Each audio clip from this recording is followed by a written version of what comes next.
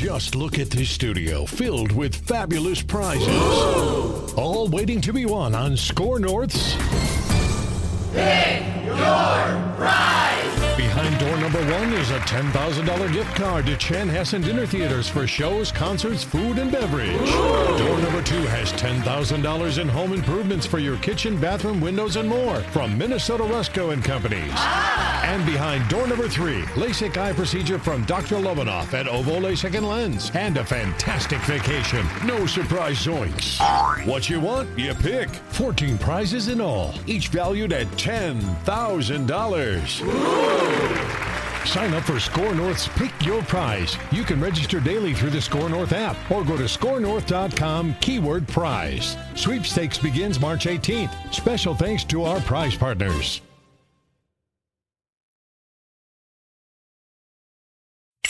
A couple of armchair GMs who have yet to be wrong with any of their Timberwolves takes. Right. It's Flagrant Howls with Phil Mackey and Kyle Teige. During the conversation we were having off mic to the show here, and I'll just say it. We do feel bad that we didn't provide you guys some sort of emergency Shake Milton podcast over the weekend. We feel bad. We also feel like, you're not only on the content grind, you've got a full-time like big kid job. And as a guy who's like full-time in the content grind, generally we try to carve out, there's like a period at the end of the calendar year and then a period sort of around the 4th of July where, like, unless something huge happens, it's really nice to just unplug for like 3 or 4 days. Mm-hmm. So we kind of do the line at, if they trade Karl Anthony Towns or above, like Gobert Towns or whatever else that could be. Okay, like, you'll jump off your pontoon. I will leave the Usher concert at Park MGM in Vegas, and we will convene. And we decided that Troy Brown Jr. and Shake Milton did not rise to that level. That we'll get to it a couple days later. So we know people have been clamoring for this. We're going to hit you with all of our takes. We feel a little bit bad, but we also feel refreshed. So it's hopefully a good compromise. I would push back. I don't feel refreshed. I've been drinking a lot these last 5 days. But no, I texted you this before I flew back to Minnesota, but we celebrated our 1-year birthday last year for Flagrant Howls, or for last week. Right. I think we did 69 episodes in the first season. But nice. It was really cool that Troy Brown Jr. signed, and there was a bunch of people in my mentions, when I could read Twitter, that is, that were like, hey, we need an emergency pod. So how far we've come. Look how far we've come. I appreciate that. And we have a lot of thoughts. I've been taking notes. Haven't watched a ton of Troy Brown film yet, but I have some thoughts on if he will even play. But the Wolves were active. They do the Naz Reid thing, right? You and I had a pretty good pod on that. And then that was like the big domino.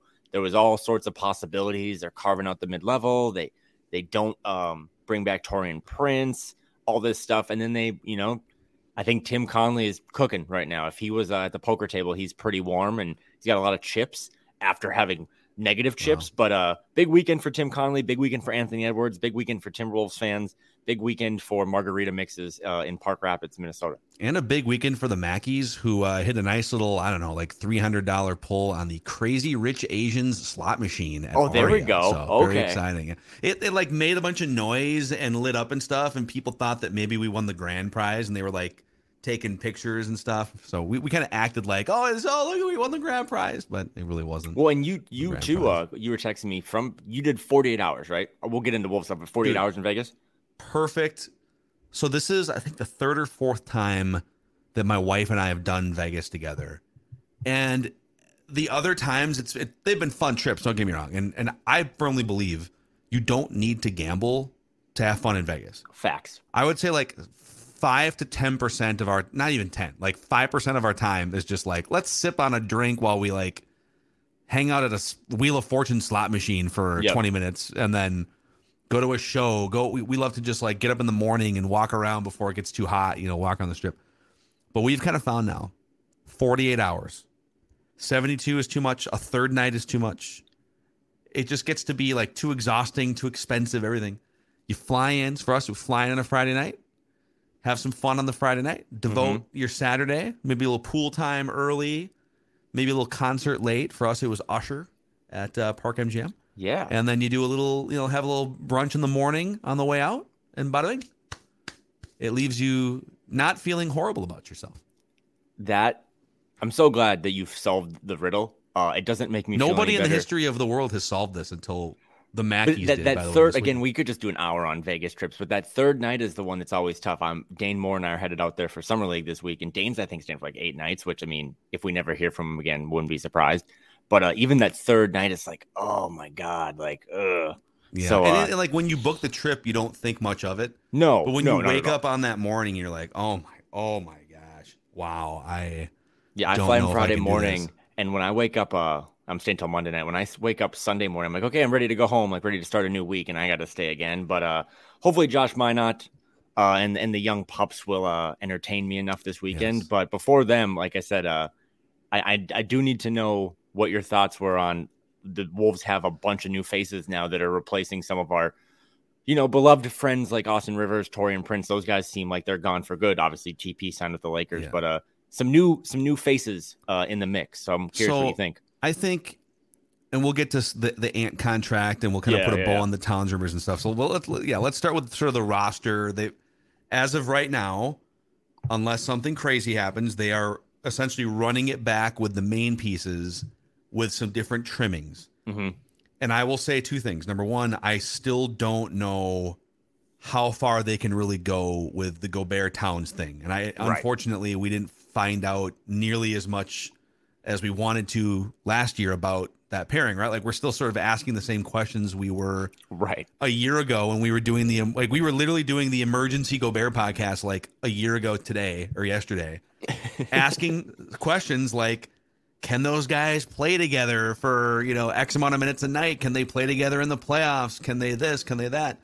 Is Rudy Gobert the same guy that he was a couple of years ago? Like, all these things are still up in the air. So I will preface by saying I don't know that running it back with the main core is the best thing you can do. I understand why they are. I think they even probably kicked the tires behind the scenes to see what they could get for a Karl Anthony Towns. And maybe they landed on, it's just the value that, with the new CBA, that contract is just sort of an albatross going forward. So maybe they floated some stuff and they just landed on, hey, let's run it back. Let's fix some of the trimmings. So that's my first take. My second take is I really like the trimmings. Yeah. I really like the fact that you've got, dude, just like look at the ages of some of these guys. Like Jaden McDaniels is technically trimmings still. And and he'll, I'm sure, agree to a new contract at some point too. 22 years old. Naz Reid is back. He's 23 years old. Shake Milton is still only 26 years old, even though he's been around the block a few years. Troy Brown Jr., 23. Nickeil Alexander-Walker, 24. Wendell Moore, 21. Josh Minot, who we both love, who I think is going to carve up the Summer League here starting this week, 20 years old. Leonard Miller, 19. Jalen Clark's going to be a non-factor this year because of the injury, but he's 21. So I love that they've got all of these, with Shake and Troy Brown, who are going to be rotation guys. 6'5", 6'6", big, big for their swing positions. Shake Milton's a combo guard who's 6'5".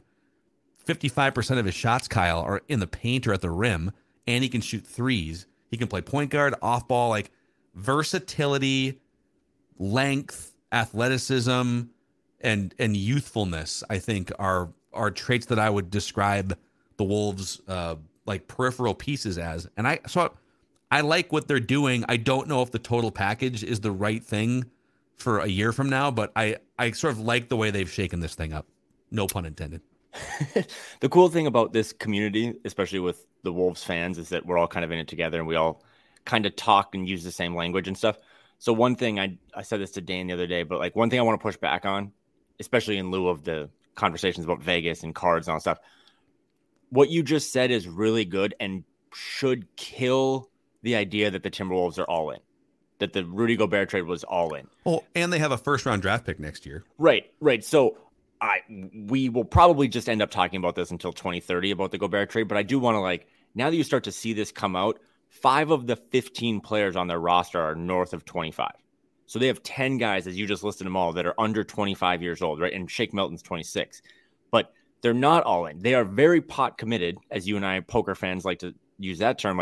They're very running it back, leaning into this too big thing, seeing if they can get another year of it. Like they're very pot committed. They gave up a lot of assets, but they have 2/3 of their roster is like puppies, right? Like they haven't, they don't get talked about in the same way that these other young cores like OKC and some of these Orlando get talked about. It's like, dude, 2/3 of the roster is under 25. So I really think that's a good point to bring up. Also, too, like on the deals themselves, Troy Brown Jr. was like what 2 years, $8.5 million, ever. But that second with options, right? Yeah, team options. The Troy Brown one is a team option in year 2.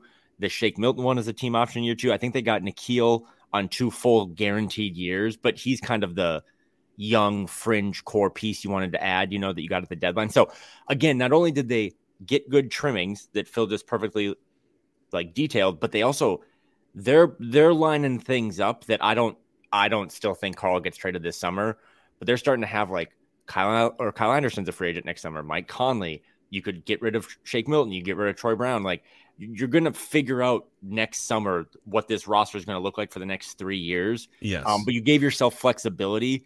And that's why, to go back to Tim Connolly, he's cooking.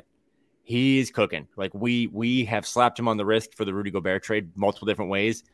Find me a move he's made since then that wasn't like, holy bleep, like that was good. Because they've all been really good. And they make sense. We talked about this last week. They're connected and they make sense.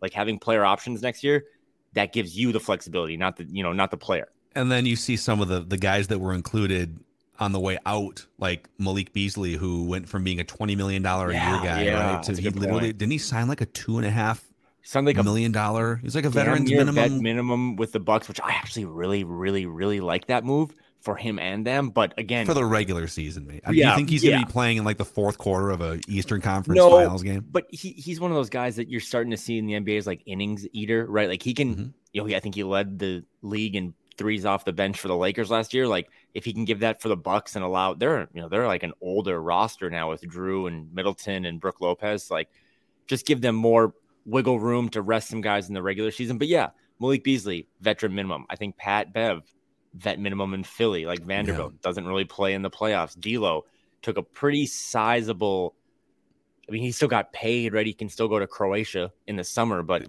that's not what that's not the max contract. And by the way, he's going to essentially get frozen out by like Gabe Vincent's going to be probably a bigger factor at point guard for the Lakers when it's all said and done. It is. They gave up a bunch of first round picks, but to your point, like about not being all in. Okay, so you don't have a handful of first round picks. I think there's still an odd misperception though that they've traded all of their first round picks. No, they still have a first round pick. Like they literally have a first round pick next year. And then the even years they have first round picks until they acquire more in some deals. They'll have first in the next 4 of 7 drafts, and maybe 5 if it's 2029, it's like top 5 protected. But in the next 7 drafts, 4 of those years they'll have a draft pick. Now they can't control some of that because it's, it could be a pick swap or whatever. So like you can't trade the 2026 one. But yeah, again, like they have a lot of picks coming up, and if they're as good as if Walker Kessler sucked, the Rudy Gobert trade would look so much different because none of the other players that were in that are above average. Yeah. And if Kessler would have just been a stiff, but I digress. But I think just to put a bow on the Tim Connolly part of this, do you think maybe now that we've let this whole year play out and we've seen how he operates on the margins with his other trades, starting with like the Conley trade, getting Conley for D'Lo, getting Nikhil Alexander-Walker, the second round picks, which he then he starts spinning those into like moving up for the 33rd pick, and then the moves he's made just in free agency here. Like I almost feel like ownership had a big, maybe it was, I'm just speculating here, but is it more likely now that Laurie and A-Rod were kind of saying, yeah, do it, do it. You're presenting ideas and saying, hey, here's the conversations we've had. We've had a DeJounte Murray conversation. This is a year ago. DeJounte Murray conversation. We've had this one. We've had a Gobert conversation, and that the new excited owners are saying, yeah, man, do it. Let's get some energy in here. Let's get fans excited. It felt so reckless. Like, why would you? Everything we talked about a year ago. Why would you make a trade like that 10 minutes after getting the job And now all these other moves he's making are very calculated. It's like small little, you talk about poker. It's like he's picking up small pots, building this thing, right? Why put all your chips in like that right away? It almost felt like it was outside of how he did it in Denver and outside of everything else he's done here in Minnesota so far. This, like many other Wolves front office regimes, like this will end either in a dumpster fire or success, where there'll be, the book written, or like I always say, the team DVD at some point, and it might not be for a decade. I think we're going to get clarity on that. Like, I think at some point, someone down the road is going to spill the tea to, our friend John Krasinski or someone, and let that know. But it's two ways to look at it, right? Like, Tim Connolly, every transaction is signed off by him. He's driving the car. But in the Rudy Gobert situation, if the person riding shotgun was damn near in his lap yelling at him to take this exit, like, go get Rudy, go get Rudy. Come on. Then, like, there's some influence there. You can make the pass, like on those, like, right. Like 2-lane country roads. You got it. I was going 98 in a Chevy Blazer yesterday. Anyway, no, so at the end of the day, it's still on Tim. And then you could be like, well, if Tim's the president and he's getting paid all this money, shouldn't he be able to say no to Mark Lowry? I don't know, man. Have you ever had a job where there's people above you? Like, you can be, a really high up person, but if someone above you is like, you got to do this, you don't really have any other way to do it. So, yeah. And I don't know that that's how it played out. But it makes, but to your point of like the connected moves and all these things, I'm not even like really that pro Tim Connolly. I think we've been pretty critical of him. I'm just saying that every move since then, like the Walker Kessler pick was his first ever move. It was like in order of operations. It happened before Kyle Anderson. He might have drafted one of the best defensive players in the league. When you go back and look at that draft, because now we're bored. It's summer. Like, let's redraft 2022. Walker Kessler was not beloved by many, myself included. Like, a lot of people are just like, oh, is that another like Myers Leonard situation? Big, tall, white guy from kind of like the Big Ten or whatever coming in, and he's going to be a stiff. He's really good. That was his first move. He signs Kyle Anderson. Wendell Moore, TBD, Josh Minot, we think we're pretty high on. And then every move since then, he waited for D'Lo, the perfect timing. He didn't extend him, and he got tangible assets that he's now like re-signed turned one of those seconds into Leonard Miller. So he's done a lot of good things, and it does seem like more than anything, he's just, I don't know, maybe just like, this is my job now. Like, he's embraced it and he feels good. This is where he, like, on the margins, finding these second round guys, that's where the Nikola Jokic thing, right? Like, that's where he's in his best. It's just finding those kind of market inefficiencies of Leonard Miller. That guy was a lottery pick in a lot of people's eyes. I'm just going to move up and go get that guy and add him to our young stable of, like you said, 6'7", 6'8", 6'9" athletes. So he might never get out from under the Rudy Gobert deal. Like, his goal might just be to break even from a transactional standpoint, but it's better than like if he would have, extended D'Lo for 4 years, $150 million, right? Like, the market showed you that that's not a thing anymore. So it'll be interesting. Great free agency. I thought they would maybe go in a couple different directions. Obviously, the Bruce Brown thing was never going to happen because he got a ton of money from Indiana. Dante DiVincenzo got a ton of money from the Knicks. So I like Shake Milton. I don't think Troy Brown will play because I don't know if you've dug into the tape, Phil, but shoots some threes, long, plays a little defense, but I would just rather see Josh Minot get those minutes. Yeah, he's more of a developmental piece. So that's the thing. Like, I agree with you, and I think Josh Minot is going to go off in summer league. I mean, in the G League, he was a 21-8 and 3 guy, quotes, right? They're doing like training camp this summer or this week for the summer league team, but like his quotes to I think Jace Frederick and a couple other guys was, you and I were talking about it off camera. Like, he seems very content as a 20-year-old. He turns 21 later this year, but also like, hey, I'm not redshirting again. Like I want to start to show that, like, he's a 20-year-old kid going to Vegas, and he wasn't talking about offense. He's like, I know every defensive scheme they want me to know. And that was him subtly kind of being like, hey, Finch, like, you have to play me this year. You have to find a way to put me in the rotation. Yeah, he seemed like, and I wish I had the context of like seeing the video of it. I just am reading the quotes too, but it almost seems like he had a little chip on his shoulder that he didn't get more run last year. Mm-hmm. That all these guys were injured and stuff, and he basically said like, well, I'm going to have to force an opportunity to be given to me. So I think of all these guys in this bin, like once you get past the obvious 8 or 9 man rotation, let's say like the obvious 8 are, in terms of like your rotation, Gobert, Towns, Jaden McDaniels, Anthony Edwards, Conley, those are your starters. Naz Reid. Kyle Anderson, Shake Milton. Those are probably your top 8 in terms of minutes. And then maybe like a Nickeil Alexander-Walker as a 9. Troy Brown probably shows up like 10th on that list right now. I would love to see Josh Minott and maybe even Leonard Miller climb up.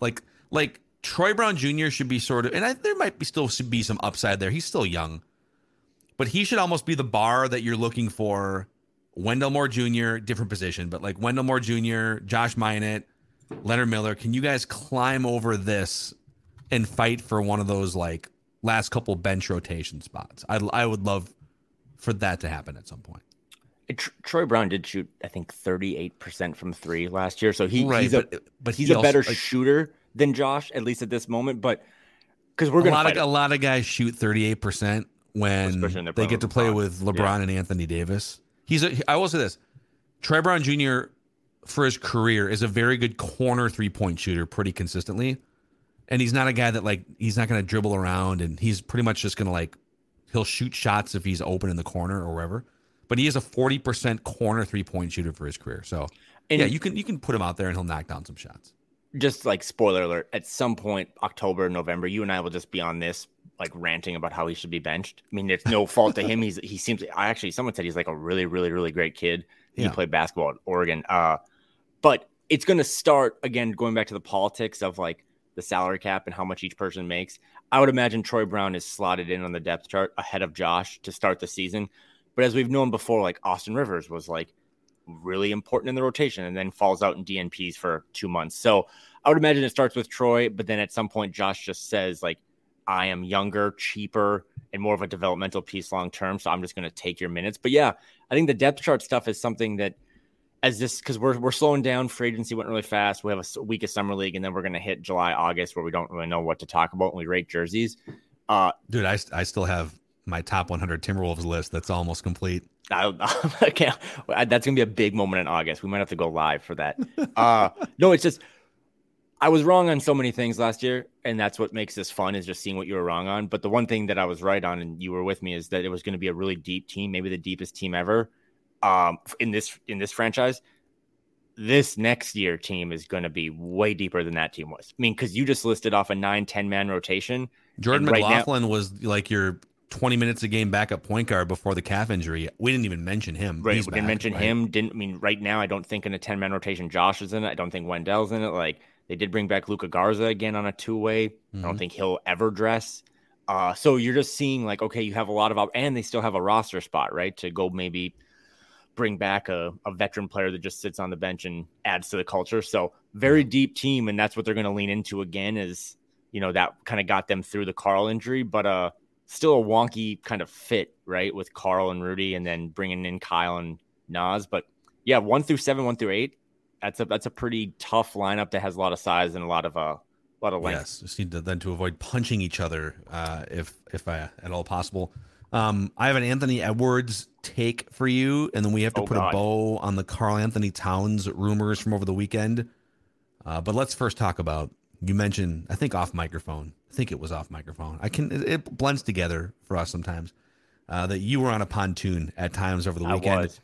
And if you are one of the loyal listeners here of Flagrant Howls, you can get yourself into a pontoon, a Bennington pontoon, perhaps, at Power Lodge or Miller Marine. Power Lodge has locations in Brainerd, Anamia, and Ramsey. Miller Marine in St. Cloud. And Kyle, if you're looking for just like off-season reset, recharge, is there a better place to be than just sitting on a pontoon on a beautiful lake, beautiful summer day, not a cloud in the sky? I literally wanted to bring this up on this podcast. Many people listening to this are I literally think being on a pontoon in a lake is if we drafted like best moments of your life or whatever, I told my wife this week, I was like, I'd rather be on a pontoon in a lake than be in Hawaii. Like, I love it so much. We had great weather. We were on a Bennington all weekend. But no, pontoon. I was just ripping off tweets. No one could see them. But drinking beer, being on a pontoon, I was basically like Finch, but with an actual social media account.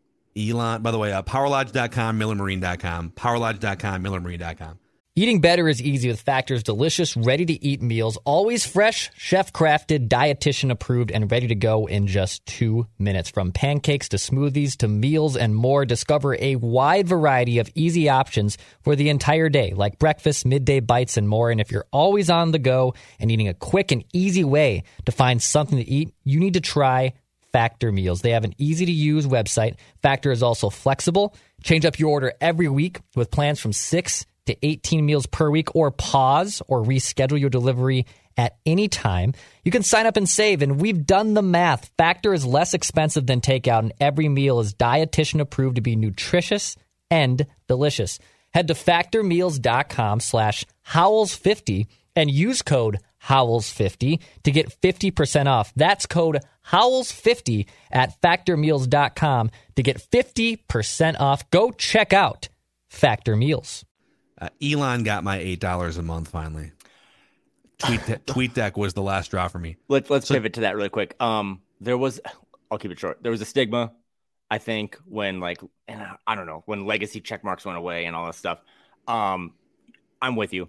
I don't like him because I think it's probably a unique, I don't know, in my business school, they didn't teach me to limit the access to your product while also trying to drive advertising revenue. Those two don't seem to align, but I think he's going to get me too, because as much as I hate Twitter sometimes, like I need it to kind of stay on top of stuff. And I don't know what the hell Blue Sky is. So not going to make it to that. And then I guess Instagram is going to have their own. I don't know. I don't really trust Zuckerberg. Yeah. So like Meta is like smelling some blood in the water here, and they're going to create something. But so TweetDeck, for the 6 people that understand. No, this is good. Go off on TweetDeck. TweetDeck has been around. It was a third-party app like 13 years ago, and then Twitter bought it. So congrats to whoever created TweetDeck and got paid. And so it's essentially just like a layout. It's a web-based layout of all of the people you follow, but then all the categories. Mm-hmm. So, if you're an idiot like me and you need to keep tabs on what's happening in different leagues and teams and stuff, I have people categorized. And living without that for like 3 days over the weekend was just a very difficult, traumatic experience for old Macadac. And so they rebuilt Tweet. They shut it down, rebuilt it, and now are putting it behind the $8 a month paywall. And so I will now be paying $8 a month, and you get the verified blue check mark too. But like, I just want TweetDeck. Yeah, and if that's behind a paywall, then okay. Yeah, if there's any accountants listening to this or tax people, if there's a way for me to write off paying for Twitter, that would be a great tip. But I'm gonna have to do it too, because man, I tried to log off this weekend. It was on a vacation, but when the Dame trade demand came through, and I just kept trying to scroll, and it kept saying rates limit exceeded. It was probably more about me than it was about Elon or anyone else. I was just like, I need this app. I need this app more than I need oxygen. Yeah. So you can know, as if it's like 600 tweets in a day. You think how quickly you would scroll through 600 social media posts, especially on that platform? If I could imagine, quick tangent, then we'll go back to Ant. I've always thought, like, if you believe in heaven, whatever you do, like after life, I'd love to go somewhere where I could just start pulling audits of like what was the best meal I ever had in my life? Like some pearly gates, like they would just tell you this is what it was. It was here's your top 5. Here's your Mount Rushmore. Here's your top 5. Right? Yeah, here's your Mount Rushmore of the best things, and you could apply that to anything. But if I could also be like, hey, how many tweets was I seeing in a given day during like NBA off season? That number might scare the hell out of me because that number is like what Elon said I could do 300 to 600, buddy. I'm probably pulling 30,000. Yeah, on like same free agent first day of free agency, and that's like in an hour while I'm in the bathroom. Like those numbers would be unreal. So, congratulations! Now you have unlimited access, and you're probably a Tesla shareholder. Amazing. All right, here's my Anthony Edwards take for you. I love the fact. Well, I'll start here and say, okay. Andrew Wiggins signed that max contract like whatever it was 4 years ago, and it was like this begrudging. Fans, even the organization, like Glenn Taylor had to sit Andrew Wiggins down and say, okay, before we slide this briefcase of cash over, before we back this Brinks truck up into your driveway, I need you to look me in the eye. Promise me that you will continue to get better as a player. Because they're basically saying, well, we pretty much have to give you this contract because we're at that point in the process here. but we don't really think you're a franchise player. So look me in the eye and promise us that you'll become a franchise player, right? And like he signs it, and then the next season he's clearly not a franchise player again. He's shooting long twos and breaking and stuff. He was always destined to be like the third or fourth guy, just kind of filling the cracks on a good team. And he did brilliantly with Golden State. My Ant take for you, Kyle, is I love that there's no need for eye contact. There's no need to sit him down and be like, okay, Anthony, this is a lot of money now. So before we slide this over to you and hand you the pen here, I need you to look me in the eye and promise that you're going to be driven enough, that you're going to be a leader enough, that you're going to be able to rise up in big games, score, rebound, pass, all the things we need from a max franchise player. Like, unless I'm missing something, there's nobody on the planet that thinks, ooh, I don't know that you should give Anthony Edwards this big contract, right? So much different than when they did it. I think with Cat, most people felt like, all right, yeah, he's kind of a unicorn. You got to give him the contract. And then he waited to sign it for a long time. If you remember that. That was a couple years ago. But just, it's not an Andrew Wiggins situation here. You can hand him the contract and you don't need any promises. And it's awesome. I'm so glad you brought that up because I was thinking about Wiggins and Cat too. And again, each, the Wiggins one was different because they were like, hey, we need you to give us some assurances before we hand over $250 million, which is like, oh, maybe that's a red flag. Mm-hmm. The Carl one, I honestly didn't remember that but like now it was like the end of the Tom Thibodeau era, wasn't it? Yeah, it was like there was some Jimmy holding like some sort of leverage or whatever. Cause I do remember like, wow, this is dragging into August or September. This kind of sucks. But that again, each person has their own situation or whatever. I just want to focus on Ant. And I think you're spot on. I joked last week or whatever that like the Naz Reid thing was one of the biggest moments in Wolves franchise history because they actually discovered a underappreciated asset and built it up and then rewarded it, and everyone won in that scenario. Wolves won, the coaching staff won, or whatever. The Ant thing actually is, Phil, like, and this is sad about this franchise. It is probably like one of the 5 to 10 biggest moments because it was clean cut, it was professional. As soon as he signed it, he was still underpaid. The verbiage from Woj that came out that was like Tim Connelly now has his piece to build the entire franchise around. Mm-hmm. That stuff is told to those guys. Like Woj didn't make that up. Like someone told that to him, whether it be Ant's agent or Tim Connelly. And that reaffirms what we heard at exit interviews. Like everything we do moving forward needs to be around Ant. And he's setting up some charities, doing some things locally.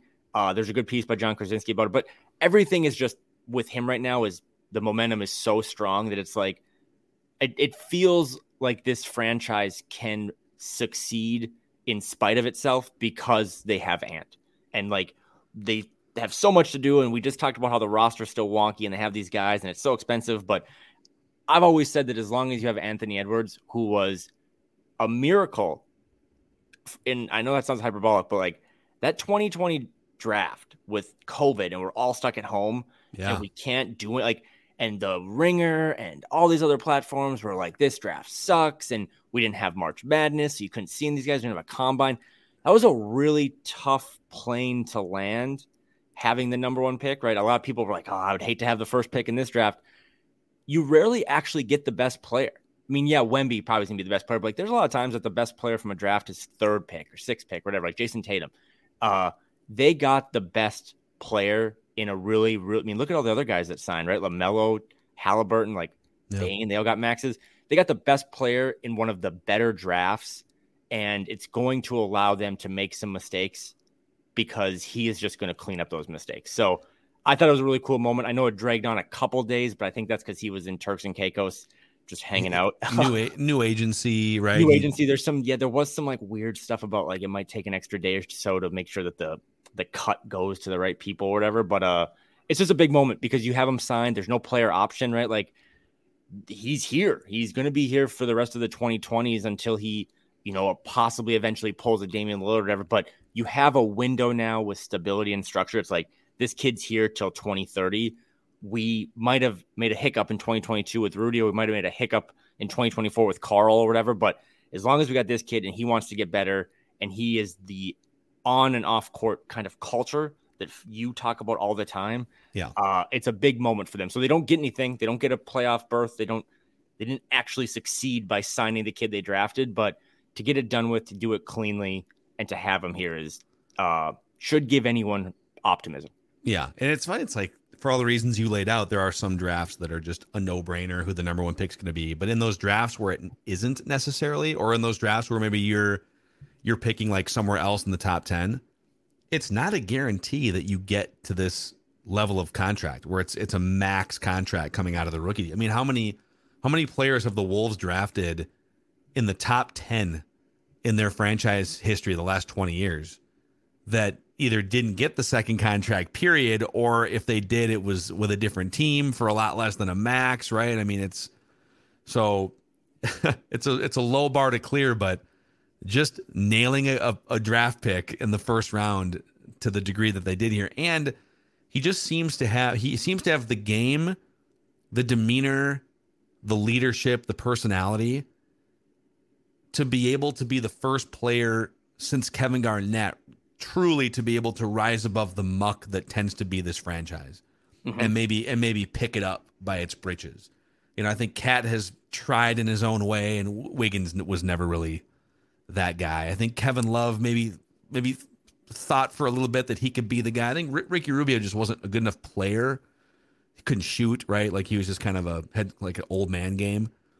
This is the first time since Garnett where you feel like they finally have a guy that can kind of elevate everything above the muck and the fray here, barring injury or like even like the Timberwolvesian things that happened with the Gobert trade and, you know, the punching of teammates and punching a wall. Like it just feels like there might be some stuff like that happens, but he is such a presence that he's going to be able to rise above it. Well, and we'll never really know, but like maybe his presence is why Naz Reid stayed. Maybe Naz Reid actually just looked at the market and was like, I'm not going to get his enough. But like, by the way, are you following right now? So as we record this, the Naz Reid press conference is happening. And Tim Connolly said, I can't tell you how many of his teammates constantly hit me up the last few weeks saying, let's get Naz back. Let's get Naz done. So, I mean, Anthony Edwards is probably one of those guys. Leading that charge, right? Yeah. So, and I will say, because I want to close this part with positivity and then, you know, throw it around a little bit, but it is a really big moment. It should be a reason to celebrate. You do have him locked up. There was a little fear anytime you have a player that has already that much pull or that much wiggle room, new agency, they want to make a mark. Like we could have seen Ant sign that 5-year deal and there'd be a player option on the last year. That would have been worrisome. He is here now for the long term, and that's great, and we should celebrate. I also, because Kevin Garnett is the closest comp to him, it's not Carl. It's Kevin Garnett, and the Kevin Garnett Lillard comps I think are really good too for their loyalty to one smaller market. I'm just being honest because we follow this league. Having Anthony Edwards is both like a privilege and like a burden. He is going to be the guy that if they flame out in the first round of the playoffs again next year, we'll start to be thrown into like, you know, should he try to get out of there? Like when he's 3 or 4 years down the road and that next, I mean, he's going to make $1 billion, I think, in his NBA earnings. He's going to be so good in this league and a face of the league that he is going to be thrown into those. He needs to go to Miami, right? He needs to go to Atlanta where he's from. He needs to go to a bigger market. So those things are coming. So this isn't just like, oh, wow, we signed Ant. Like, when do we hang the banner? No, you're going to have added pressure on you now, but at least you have time. And that's what some of these teams don't have is like Donovan Mitchell has that huge trade last year, and now he has one more year on his deal before he can leave. So you have time. You have what we think is the right front office to start to navigate these transactions and connect them all. But big moment for the Wolves. Naz Reid was a big moment, but you have to continue. Jaden's next, and I don't think, Phil, Jaden's going to sign this summer. Like, if you really look into it, like there's really no reason for him to do that. I think he's just like, I'll keep playing and make you pay me 5 years, $150 million, which, you know, maybe he asks for a max at some point. I mean, they have a lot of time to figure it out this next season and into next summer and all that stuff, but it's only going to get more expensive after you just gave Ant $260 million. So would it be the worst thing though, if Jaden McDaniels, if his representation said, you know what, man, let's bet on ourselves here. Let's see what you can do this season. So you're saying he would wait till next summer? We get all our stuff from Dane on the cap stuff, but I think they can start negotiating now all throughout the season. And then next summer, they can continue to negotiate. And then I think he'd be a restricted free agent in 2025. So like there's a long runway here for anything bad to happen, but he does have the same agent as like DeAndre Ayton, who went out and found a max deal with the Pacers and then the Suns matches. So there's just to your point, he can bet on himself because that man's got to be looking at him and be like, I am equally as important to this franchise as Ant. Is that true? I don't know, but he's the defensive Ant, right? And it's like, why wouldn't I want that Desmond Bane contract that he got rather than the Mikal Bridges contract?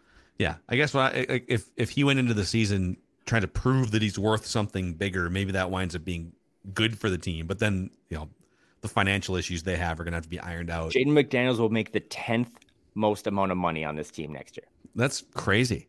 He will make less next year. I think he makes $1,000 less than Troy Brown.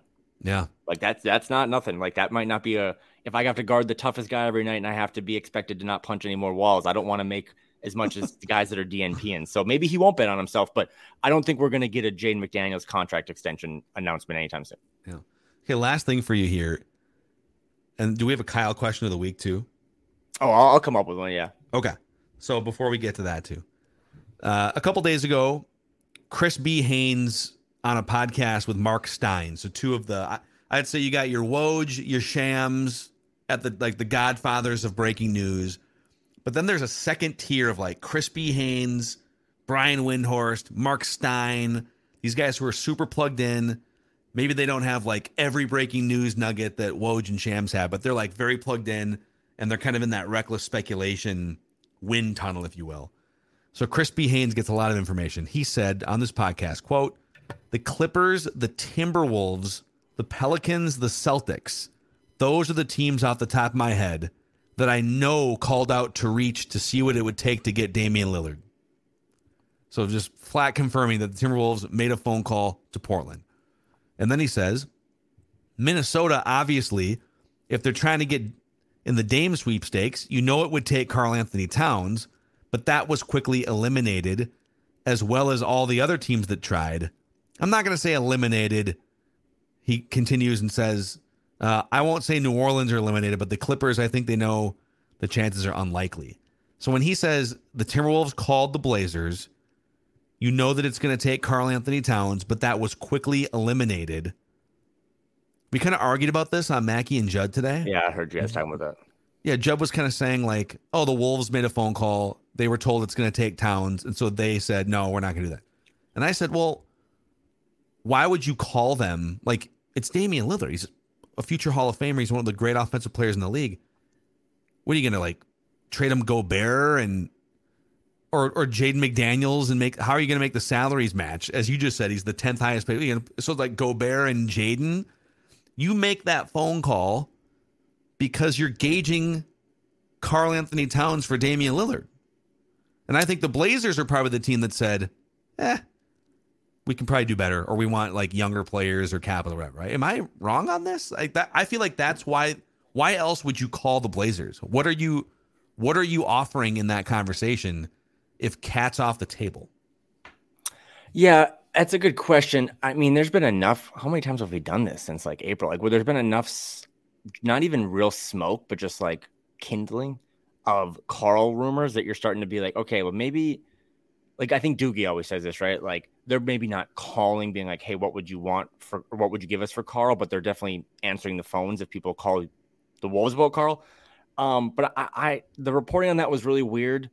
But I am kind of with you. Like, I don't know why Tim Connelly, who's pretty well respected, would call and be like, hey, like, how can we lowball you? We want Damian Lillard. Okay. Yeah. What do you have to offer? Anthony Edwards? Well, no, like that's a non-starter, right? Like Jaden McDaniels, even just logistically, how would it would have to be Jaden McDaniels plus Gobert's contract. Mm-hmm. Mm-hmm. And why would they take on Gobert's contract? And the thing I've learned a little bit doing this now for a couple of years is that the way this is all reported, I mean, we got that and we made content out of it and it was really fun. But a lot of these teams do just like call each other. Like, hey, like if I went to your house and you were at my house, I was like, hey, what do you want for that gray Minnesota Vikings like blanket sweatshirt in the back?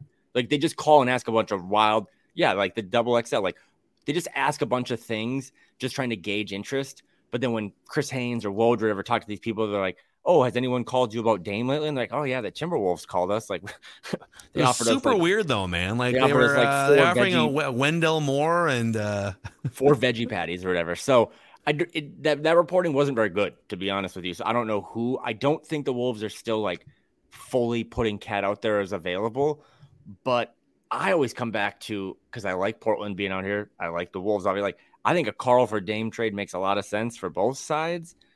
Blazers fans don't really love it. I think Wolves fans are, not to speak for everyone, but I think they're pretty much like that would make a lot of sense. It would also just balance out the roster and the financials a little bit. I mean, Dame's not cheap, but his contract doesn't run as long as Carl's. So yeah, it's interesting. And I don't think you mentioned this yet. They might have just called to be like, hey, what would it take? And they're like, well, it would have to be this. And like, oh, no, thank you. But if you need us in a third team or a fourth team, they're probably trying to keep their options open because, again, this was all fun. Free agency was fun. Summer league's going to be fun. They're going to have to make some sort of big move in the next 12 to 18 months. And maybe they're just trying to keep their options open of like, well, if you got to make this a massive 4-team deal and you want to get the Toronto involved, like maybe we'll jump in, and then maybe that's when you see Carl or Rudy or whatever get traded. But the interesting thing here though is so Lillard finally pulled the trigger and said, okay, I can't do this anymore. It's just like the breakup that everyone saw coming from 3 years ago is finally happening. You just hope that he's not too old to really cash in on this, but I'm rooting for him wherever he lands to have success and to go to the finals. I hope he wins a championship. All that said, he wants to go to Miami. Miami has nothing to offer. Like Tyler Hero is the centerpiece. And even I don't think they can offer draft picks until like 2026 or 28. I think it's 28, yeah. So, and there's been reports too that the best package Miami can offer, which is like picks that are way in the future, Tyler Hero and a couple other guys that aren't even as good as Tyler Hero, that the Blazers don't want Tyler Hero. So to get Dame to the Heat, they'd have to essentially take some scraps from the Heat and then flip Hero to another team. But then how does Portland wind up getting any value for one of the great offensive players of all time? Unless Portland says, screw it, we are inexplicably, much like the Timberwolves. The Timberwolves were trying to get value for KG back in the day, 15 years ago, but just whiffed on the trade. We are going to willingly take like 50 cents maximum on the dollar for Damian freaking Lillard because we want to do right by him and send him to Miami. But if they decide we want actual value for him, we want something of substance here, they have to look elsewhere. So it's going to be so interesting to see how this shakes out and how many teams have to be involved if they move away from Miami and Damian Lillard then gets weird about it and says no. You know, I don't know. This is a really interesting saga shaping up because Miami does not have a good package of assets to offer. This might be better suited for like an August or September rant, but now you got me on it. So I mentioned the thing about Ant. I'm just putting it out there now. Like everyone is on the same page. Like everything's good right now when it comes to Anthony Edwards and the Timberwolves, but it doesn't even matter. Because at some point the Wolves aren't going to reach. I mean, we're like 6 months removed from like people being like, is Nikola Jokic like an empty stats guy, right? Like until you actually reach the mountaintop, you're the smaller market guys. Like they're always going to be pegged to go to New York, LA, or Miami. Mm-hmm. The way the Damian Lillard stuff is being reported is, I don't want to say criminal because that would involve jail time, but it is so bad. It is so bad that this guy who probably should have asked out 2 years ago and is way too nice and has Kevin Garnett characteristics of like wanting to stay loyal to this thing is going to all of a sudden be like disgruntled if he goes and plays for the Nets or the Bucks or something. And I'm just saying, like the major media outlets that are trying to force this guy to go to Portland because they're like, well, you know, someone reported the other day like, oh, well, potential free agents are monitoring how Portland's going to handle Damian Lillard. They never signed free agents here, ever. They never signed free agents. Like, do you think the Timberwolves are nervous about like, oh, well, we got to do right by these guys because if the next Luke Ridnour it'll come back around. Yeah, like, dude, no one signs here anyway. Get value while you can. Do you think Troy Brown Jr. was like, man, the Wolves really took care of their guys? No, he's like, someone's going to give me $4 million to probably not play the last 3 months of the season. Like, sign me up. So that and Kyle, dude, the KG botching the KG trade. It was one of a few reasons that set the franchise back. Bad hires and David Kahn and stuff. But like botching the KG trade as bad as they did helped lead to 15 years of darkness, right? Yeah. Yeah. So if you're Portland, you can't get caught up in your feelings here. You need to listen. We love. It's been a great run, great decade, whatever. We are nothing without you, and so we need, all due respect to Scoot Henderson and Shaden Sharp and Anthony Simons, like we need to cash in on this. So we'll look at Miami, but if I'm the Wolves, I'm calling back. Is what I'm saying. I'm calling back. I'm saying you're not Miami. Are you kidding me?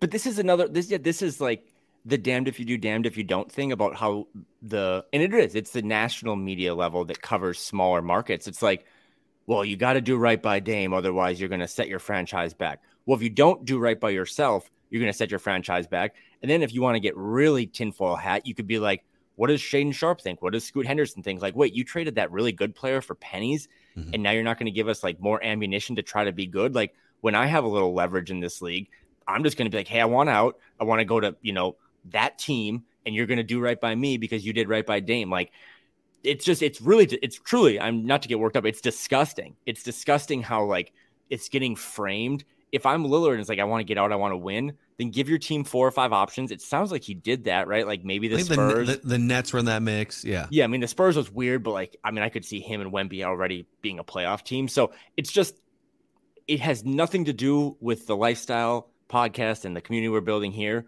But I am telling you, because we've done this long enough and people listening to this, lifelong NBA fans, this is going to come. And this is why you celebrate Ant's extension on a Sunday or a Monday, but then you got to get back to work on Wednesday, is because at some point the talking heads are just, they love to move the big chess pieces to the biggest parts of the board. And it's going to come for Ant, and it sucks, but it's been difficult to see how Portland's just been like, hey, you basically just have to like, hey buddy, we want to get this all wrapped up before Friday. Like just take this one guy who is a fashion model and a couple pick swaps and give us your Hall of Fame best player ever. Everyone's like annoyed that Portland would want actual value for Dame. And I understand, like Portland has put themselves in this position by just not being able to fill a roster around him and stuff. Yeah, but they have some blood on their hands too. But now it's like everyone's just like, Portland, just get out of the way. Just give him away for nothing, a couple second-round picks and Tyler Hero or something, and just go be irrelevant for 10 years. But, I think we saw this happen with the Timberwolves, so it just kind of hits close to home on this. Kyle's question of the week here before we wrap this episode. I don't think we've ever done this, but since we're coming off the 4th of July holiday, I'm just curious I'm curious if people comment too on YouTube. What is your favorite holiday? I need some reasoning. And then what is your least favorite holiday? And we're talking like the high profile holidays. Yeah. Right? Like I'm not going to rip on Flag Day here. I know Doogie's a big Flag Day guy, but I'm not sure what month or year that is. So let's stick to the bigger ones. And I will say you can throw your birthday in there. Darren Doogie Wolfson, by the way, did tell me that Germany is his favorite flag. And I was like, I think I texted him about that. I'm like, Doogie, moving on. on. Okay. So I would say, dude, I am a sucker for just like Christmas Eve, Christmas Day, okay. Little cocktail in hand, friends, family. Love me some. I'm going to say just it's a boring answer, but I love me some Christmas Eve, Christmas Day, football, basketball, snacking, whatever. I'm kind of out on Thanksgiving. Okay, that's fair. I like stuffing, but I don't know that we need to like get a bunch of people together and eat 6 plates of food at 1:30 in the afternoon and then pass out, and then go to work on Friday sometimes. Like that's. Yeah, it's all a little bit gluttonous to me.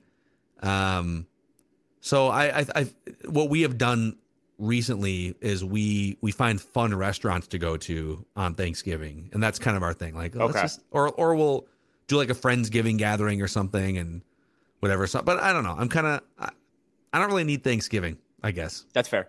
What about you?